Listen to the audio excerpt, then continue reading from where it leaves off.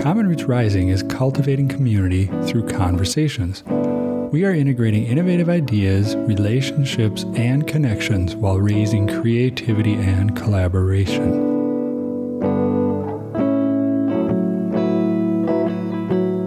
Today, we are in the Oz Nature Area's Sugar Bush. What are we doing here today? What does that mean?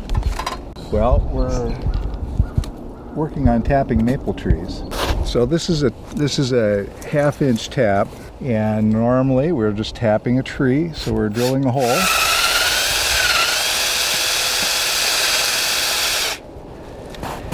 And once there's a hole is drilled, then you put the tap up and get it pinched into the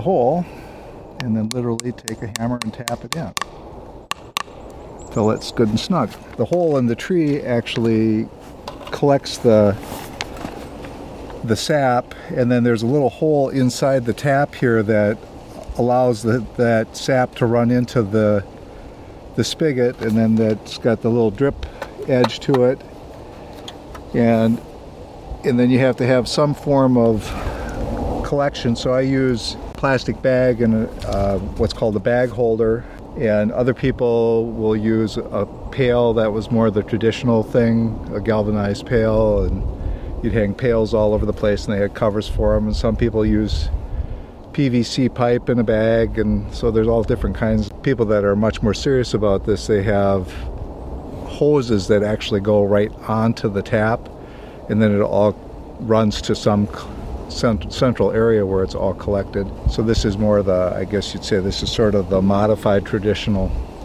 thing. It's a breezy day today, so what happens does the wind have its way with the bags sometimes? And yes, and that's sometimes depending on what the weather is doing, leaving a little bit of sap in the bag just to have it be a little bit of weight is not always a bad thing. The risk always is that the sap freezes, and then you have to wait till it all falls out before you can actually empty the bag. Otherwise, you got this big lump of ice in there. Though I do know some people that they take advantage of that. They'll throw the ice away, because what's left as liquid is more concentrated sugar. What you have left to boil down is going to be more concentrated, and so it's easier to, you don't have as much work to do on the boiling side of things. How do we know when is the most opportune moment to start doing this? What has to happen? You tell me when you find that out. So it's not an exact science. No, the idea is that you have to have cold nights, below freezing nights, warm days, preferably warm sunny days, is kind of when it starts to run. So I'll start watching the calendar and kind of looking at what the weather's doing, and looking for that period of time where you're saying, okay, well, it looks like there's going to be a number of days where we're going to have freezing nights and warm above freezing days, which is usually the very end of February or the first part of March, somewhere in there. And that's usually the beginning of the run. So you actually still need the freezing nights. Yes, if it doesn't freeze at night, if it's too warm at night, it doesn't run very well the following day. Typically. Again, none of it's quite, well, you can see, if you look at the different bags out here, there are empty ones, and then there are ones that have quite a bit of sap in them. So there's that whole variation in things too, and in a few days, this one may be full, and some other one that was full is now not doing so well. Though there are some trees that are, they're champion producers. So, do you give those trees extra loving care, Russ? That's good. I do. That would be important to me. Good. Regular hugs. And not only regular hugs for the champions, but also for the ones who could do a little better, right? You have to give them a little pep talk. Right. You can do it. I can. You can have me come out. I'll give the pep talks. You tell me which trees. To the tree. Oh, you can do it. That's you can do it. Here I thought you were asking me to be the tree's cheerleader. Yeah. It's sort of like plasma donation, though. Right. So today we're learning how to do tree pep talks while tapping trees with Russ Butkiewicz. It's true.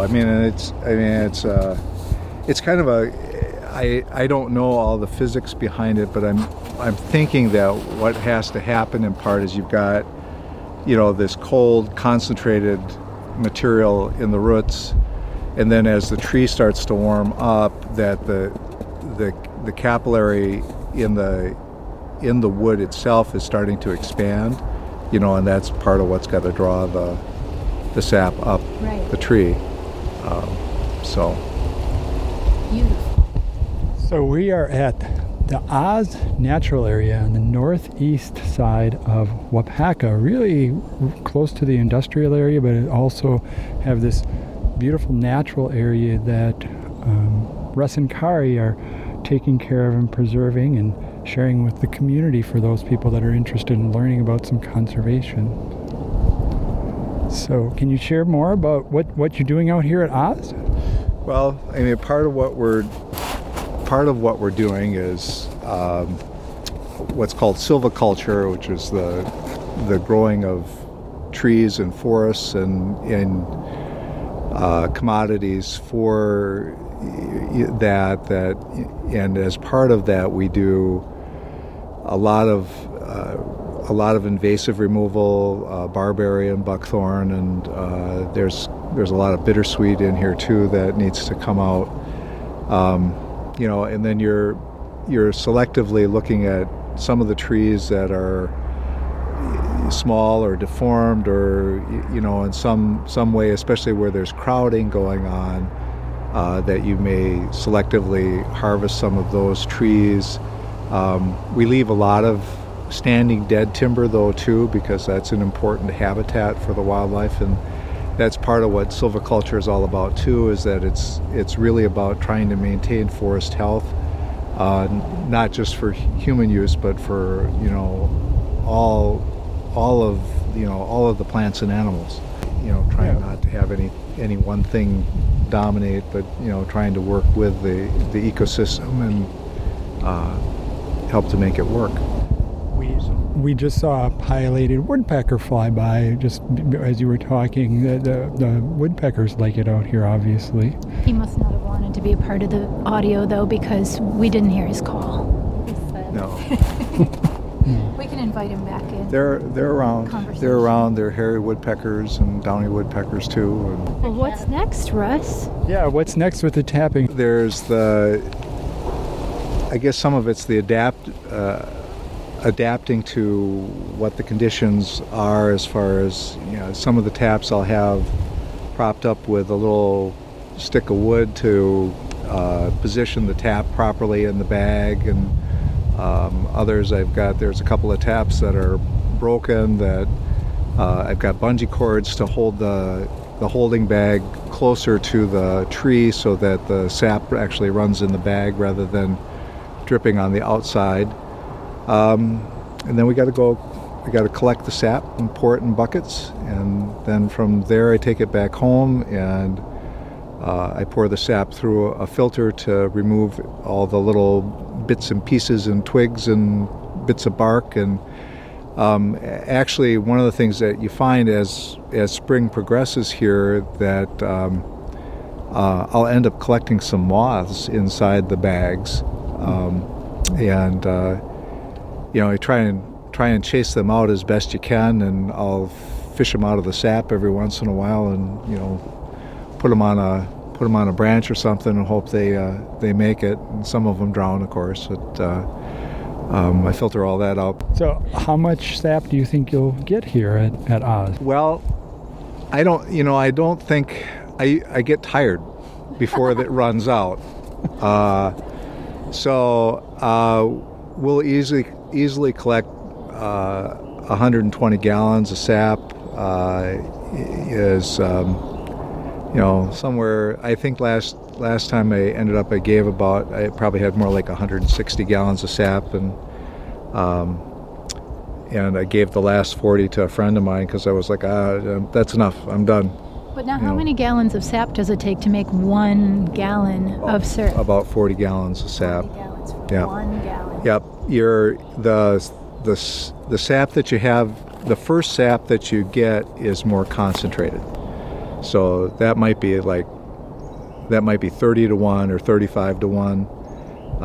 And then it gets a little more dilute as the season goes on.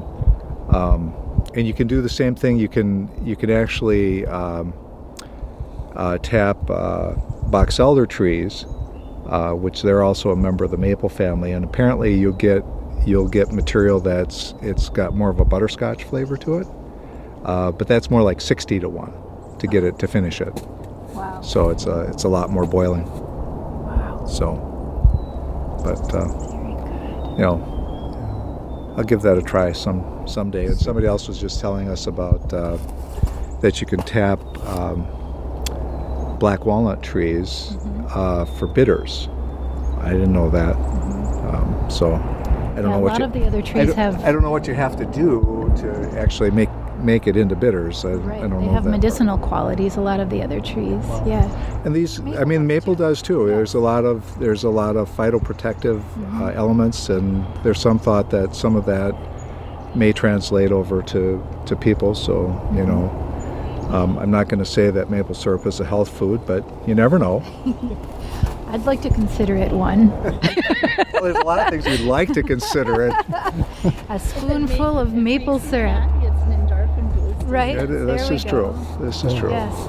That is one of the things I use the maple syrup for making homemade granola, and that's always a nice thing to share with people. For sure. Russ, do you know about the difference between grade A and grade B maple syrup? Well, there's a difference. The difference, as far as I know it, is really has to do with the color of the finished product, as far as whether it's this real light amber or it's a darker color. And again, some of that stuff, the color can change through the season. The later sap will tend to yield darker syrup. But some of that is it's sort of artificial in a sense, because the darker syrup will sometimes have a richer flavor to it. It just sort of depends on what your own personal preference is that way. Because I sometimes think that the darker stuff tastes better. I asked because it maybe doesn't look as pretty on the store shelf. But that all depends on beauty is in the eye of the beholder, Russ. But that's where they get some of that. That's the grading system, as far as I understand it, is really about the color of the finished product. It's interesting. That's what I've heard also. And in the circles that I'm, the medicinal and herbal people circles, I like frequenting those. And the grade B syrup, because it's darker, they say that the mineral content in the grade B is actually stronger, like the color, and that it will have more of a molasses type of a flavor, a richer, deeper flavor. You can look at the difference, because I will process the sap as I get it. So if I've got enough to do a boil, I'll do a boil, and then you collect more later on and you do another boil, and you can see sometimes that there's a difference and there's difference year to year too. I mean, there are some years where the syrup is incredibly light, and other years where it's fairly dark, and and I can only assume that has to sort of do with what the year was like before for the trees, and it's affecting whatever's in the sap. So can you notice a difference in the taste of this syrup in the earlier part, or as you said, it changes color and gets thicker? There's a difference. I don't know that I can attribute that difference always to the sap itself. I think sometimes it's how much of that has to do with how you did in terms of the boil and the finish of the boil, and there are different methods as far as determining how when your product is finished. People that have been doing it a long time, they can kind of do it visually. And there's a spoon method where, as you're spooning the sap or the syrup, that how it drips off the end of the spoon, that there's a certain point in there where it's finished product. I use a temperature method. If you're 7 degrees above boiling, that's supposed to be finished. Other people use a hygrometer and a specific gravity method. The one guy that used to talk to me about that, he'd get it to just that point where that's supposed to be finished product, and he said he'd give it just a little bit longer so it was just a little bit thicker. But if you go too far, then it's too concentrated, and then the sugars want to crystal out. So, like the perfect blending of art and science. Well, I think I think there is, because there's that part of it that you say, it's like, okay, well, this is supposed to be the finish point, but if I give it just a little bit more, it turns out a little bit better, that it's, and there's that understanding of what that, how much little bit is what's right. I think that's the art part of it. Do you think, how much wind and smoke you have with your fire to kind of affects flavor? It probably does.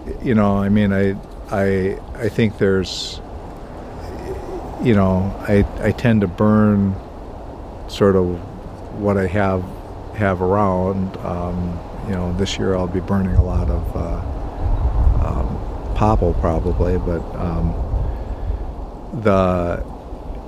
I'm sure that the smoke definitely gets into the syrup. That adds to the flavor. There's a certain amount of stuff that you have to skim off as you're boiling and that, and if you want to come back sometime and when I'm boiling, we can.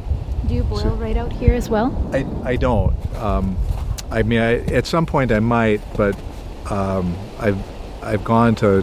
Right now I've just been boiling in the backyard because it's a long process, and so I get stuff set up to where I can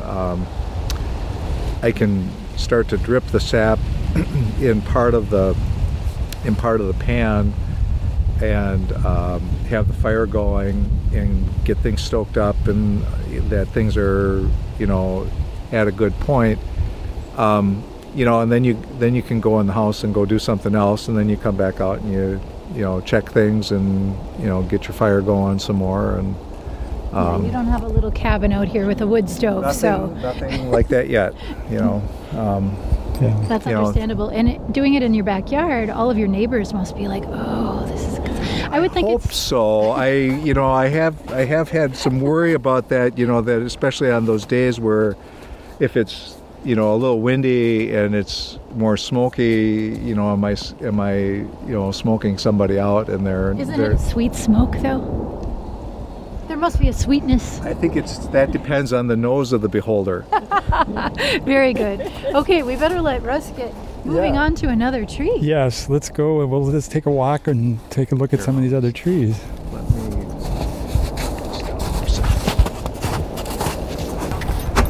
I just use a plastic bucket for my collection, and then this is the sap going into the bag, and you can see it's just dripping away here. Not that you can hear that.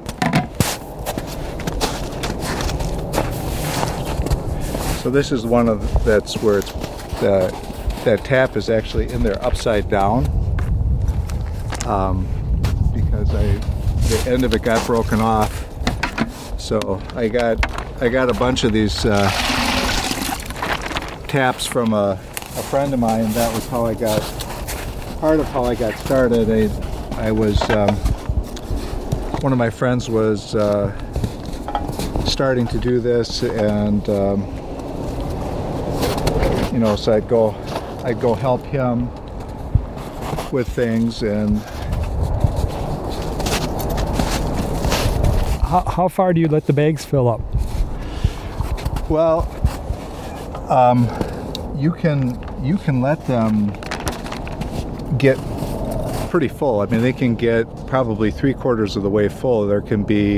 You could have several gallons in a bag. The risk always is that if the bag gets too full, it either ends up pulling itself out of the bag holder, or it pulls the tap out of the tree. Everything falls on the ground. Well, you lost it all. And as you saw, one of the bags was leaking, so that's always something that I'm trying to check too, to make sure that it's not just running right through, or the stuff gets out of position. So I usually come out and check every day, unless if it's been really, really cold, something where I know that nothing's going to really run, then I might skip that day. But pretty much I come out every day, which is sort of part of that's part of the ritual of the whole thing too, is that it gets you out. It gets you out. It's one more reason to get out into the woods and see what's going on. Yeah, and it's a great reason to get out in the woods, and especially on a beautiful day like today. We're out here on a beautiful Saturday. It's 50 degrees and it's just gorgeous. You can hear the foundry in the background. You might be able to hear the industrial work going on, but we're in the woods where we have pileated woodpecker, and it's just beautiful out here. So how long do most people tap for? Is it a temperature thing, or is it a time thing? How long the run lasts varies from year to year. Some years it can be pretty intense and short, and others it'll be sort of fits and spurts that it'll run for a few days and then it won't run for a while. Like, if the weather changes here, there might be days where there's nothing happening, or very little happening. And then you'll hit a good day and there'll be, all kinds of sap that you have to haul out of here. And is that temperature dependent usually? Yes. Yeah, temperature and in part sun. If it's warm and sunny, that's usually the best. Can you tell me if you have any extra syrup left over? Are you going to have any available for people that want to try this? Absolutely. I was actually, I told Kari on the way over here that I missed it. I was going to bring a jar for you, and then I forgot. So you have to cut, like I said, you have to come when I'm boiling, and then, we can use that as bait. Yeah. Well, I don't think I'll that's... bring cornbread and pancakes. We'll be ready. It is really good on cornbread. You take a slice of cornbread and you cut it, and you kind of flip the cut side up, and you pour the maple syrup over that so that it soaks right into the cornbread. Yeah, I've sort of done that before, quite more than once, but I sort of have never done it like fresh off the boiled pot. Oh. The people that I guess are really good at this, they can probably come really close to having finished syrup when it's coming off the pan. Just to clarify, what I end up doing is you boil it down quite a ways, and then I end up with it in a big kettle in the house where you've got really good control with your, with a stove burner so that you can really keep good control of the temperature. And then I use a digital candy thermometer to get my temperature and watch that carefully. And then I've got my jars set up and all that stuff which reminds me I got to go get some lids so that I'm ready. So one of the important details of a maple syrup guy. Yes. So they've been kind of short supply. I think I saw a label being made on Facebook too. So is that? Yeah. So that would be my wife's artwork. So you'll have to talk to her. That was her creation. So we have 2 lines. Oh, okay. 2 lines of syrup. Oh well, there's one is called Sweet Tooth, syrup, maple syrup, and the other is Run Forest Run. So I love it. That's great. That's awesome. What we hope the forest will do for us. I love that. I've never heard anyone else using that. That's fantastic. Would you want to come and see a couple of really old maple trees? And then there's a maple snag. It shows you Sure. the interplay between the living and the dead trees here. Well, not dead. They're a source of life for other things. When the tree dies, that's the first half of its life. All of the things that happen to the tree after it dies, whether it's a food source for the woodpeckers, or it's a nesting place for the bugs, or there's all different sorts of habitat. And even when it falls down, that it's then a source for growth for mushrooms and different fungi, and which is another thing that we do out here. We do some harvesting of mushrooms, both chanterelle mushrooms and chicken of the woods, and oyster mushrooms if we can find them, and then we do some growing of shiitake mushrooms in logs as well. So when do you hunt for mushrooms? Is that year round or certain times? That's a little later spring thing. The shiitakes seem to come about the same time as the asparagus does, and then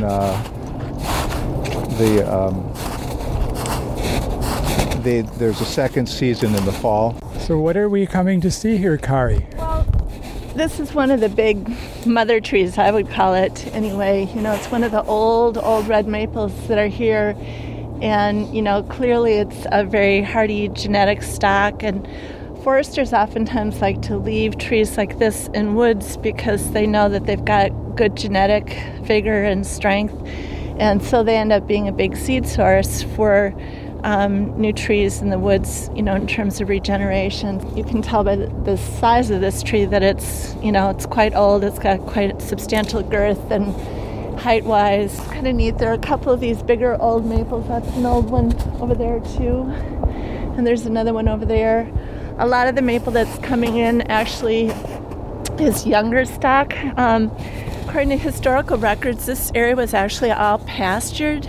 Well, when European settlers were here and were farming, so they would let livestock in here. When we bought the property, actually there wasn't as much, there weren't as many trees. There was more of a grassy cover in the understory, but gradually, the maple succession is coming in and gradually starting to dominate the site.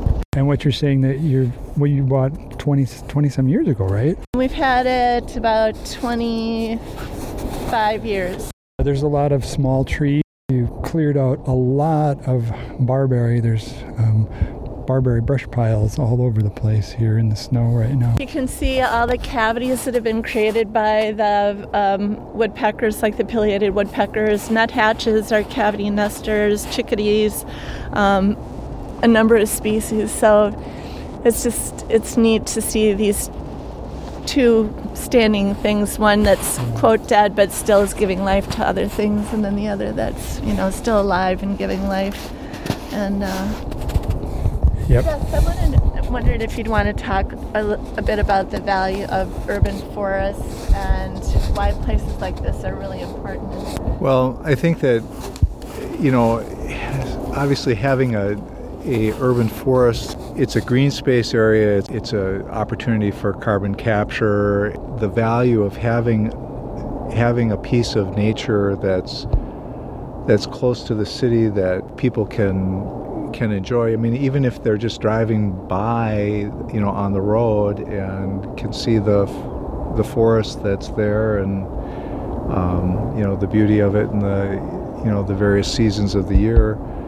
I think that has a important psychological value to people, and I think as far as the idea of having urban agriculture, where sort of that whole idea of eat local, and that you can say, well, my maple syrup was produced just down the road, or I'm eating mushrooms that came out of this woods right here, or the honey I'm using is just came from right around here. There may be some health benefits to some of that stuff, that there's some thought that like locally produced honey with some of the pollens that may help with some allergy types of symptoms. And it's really more that idea of going, I didn't get maple syrup that got thrown on a truck and was trucked from Vermont or from Canada to Wisconsin to use, and that we've burned a bunch of fossil fuel to bring this to your table. It's a really local food chain. I think there's real value in that for the person, for the environment, for the world. It's just one way of trying to reduce our impact a little bit. Russ, I think another thing worth mentioning maybe is how I still know people who don't know the difference between true maple syrup and log cabin corn maple syrup. Yes, yeah. That's actually corn syrup with maple flavoring. Right. So there is very much a difference between that and true maple syrup. The corn syrup is a commercial product that's from corn, and the food chemists do things to make it taste like maple syrup, or sometimes they'll add a little maple syrup to it, and then you've got your caramel dyes or whatever to try and mimic the color.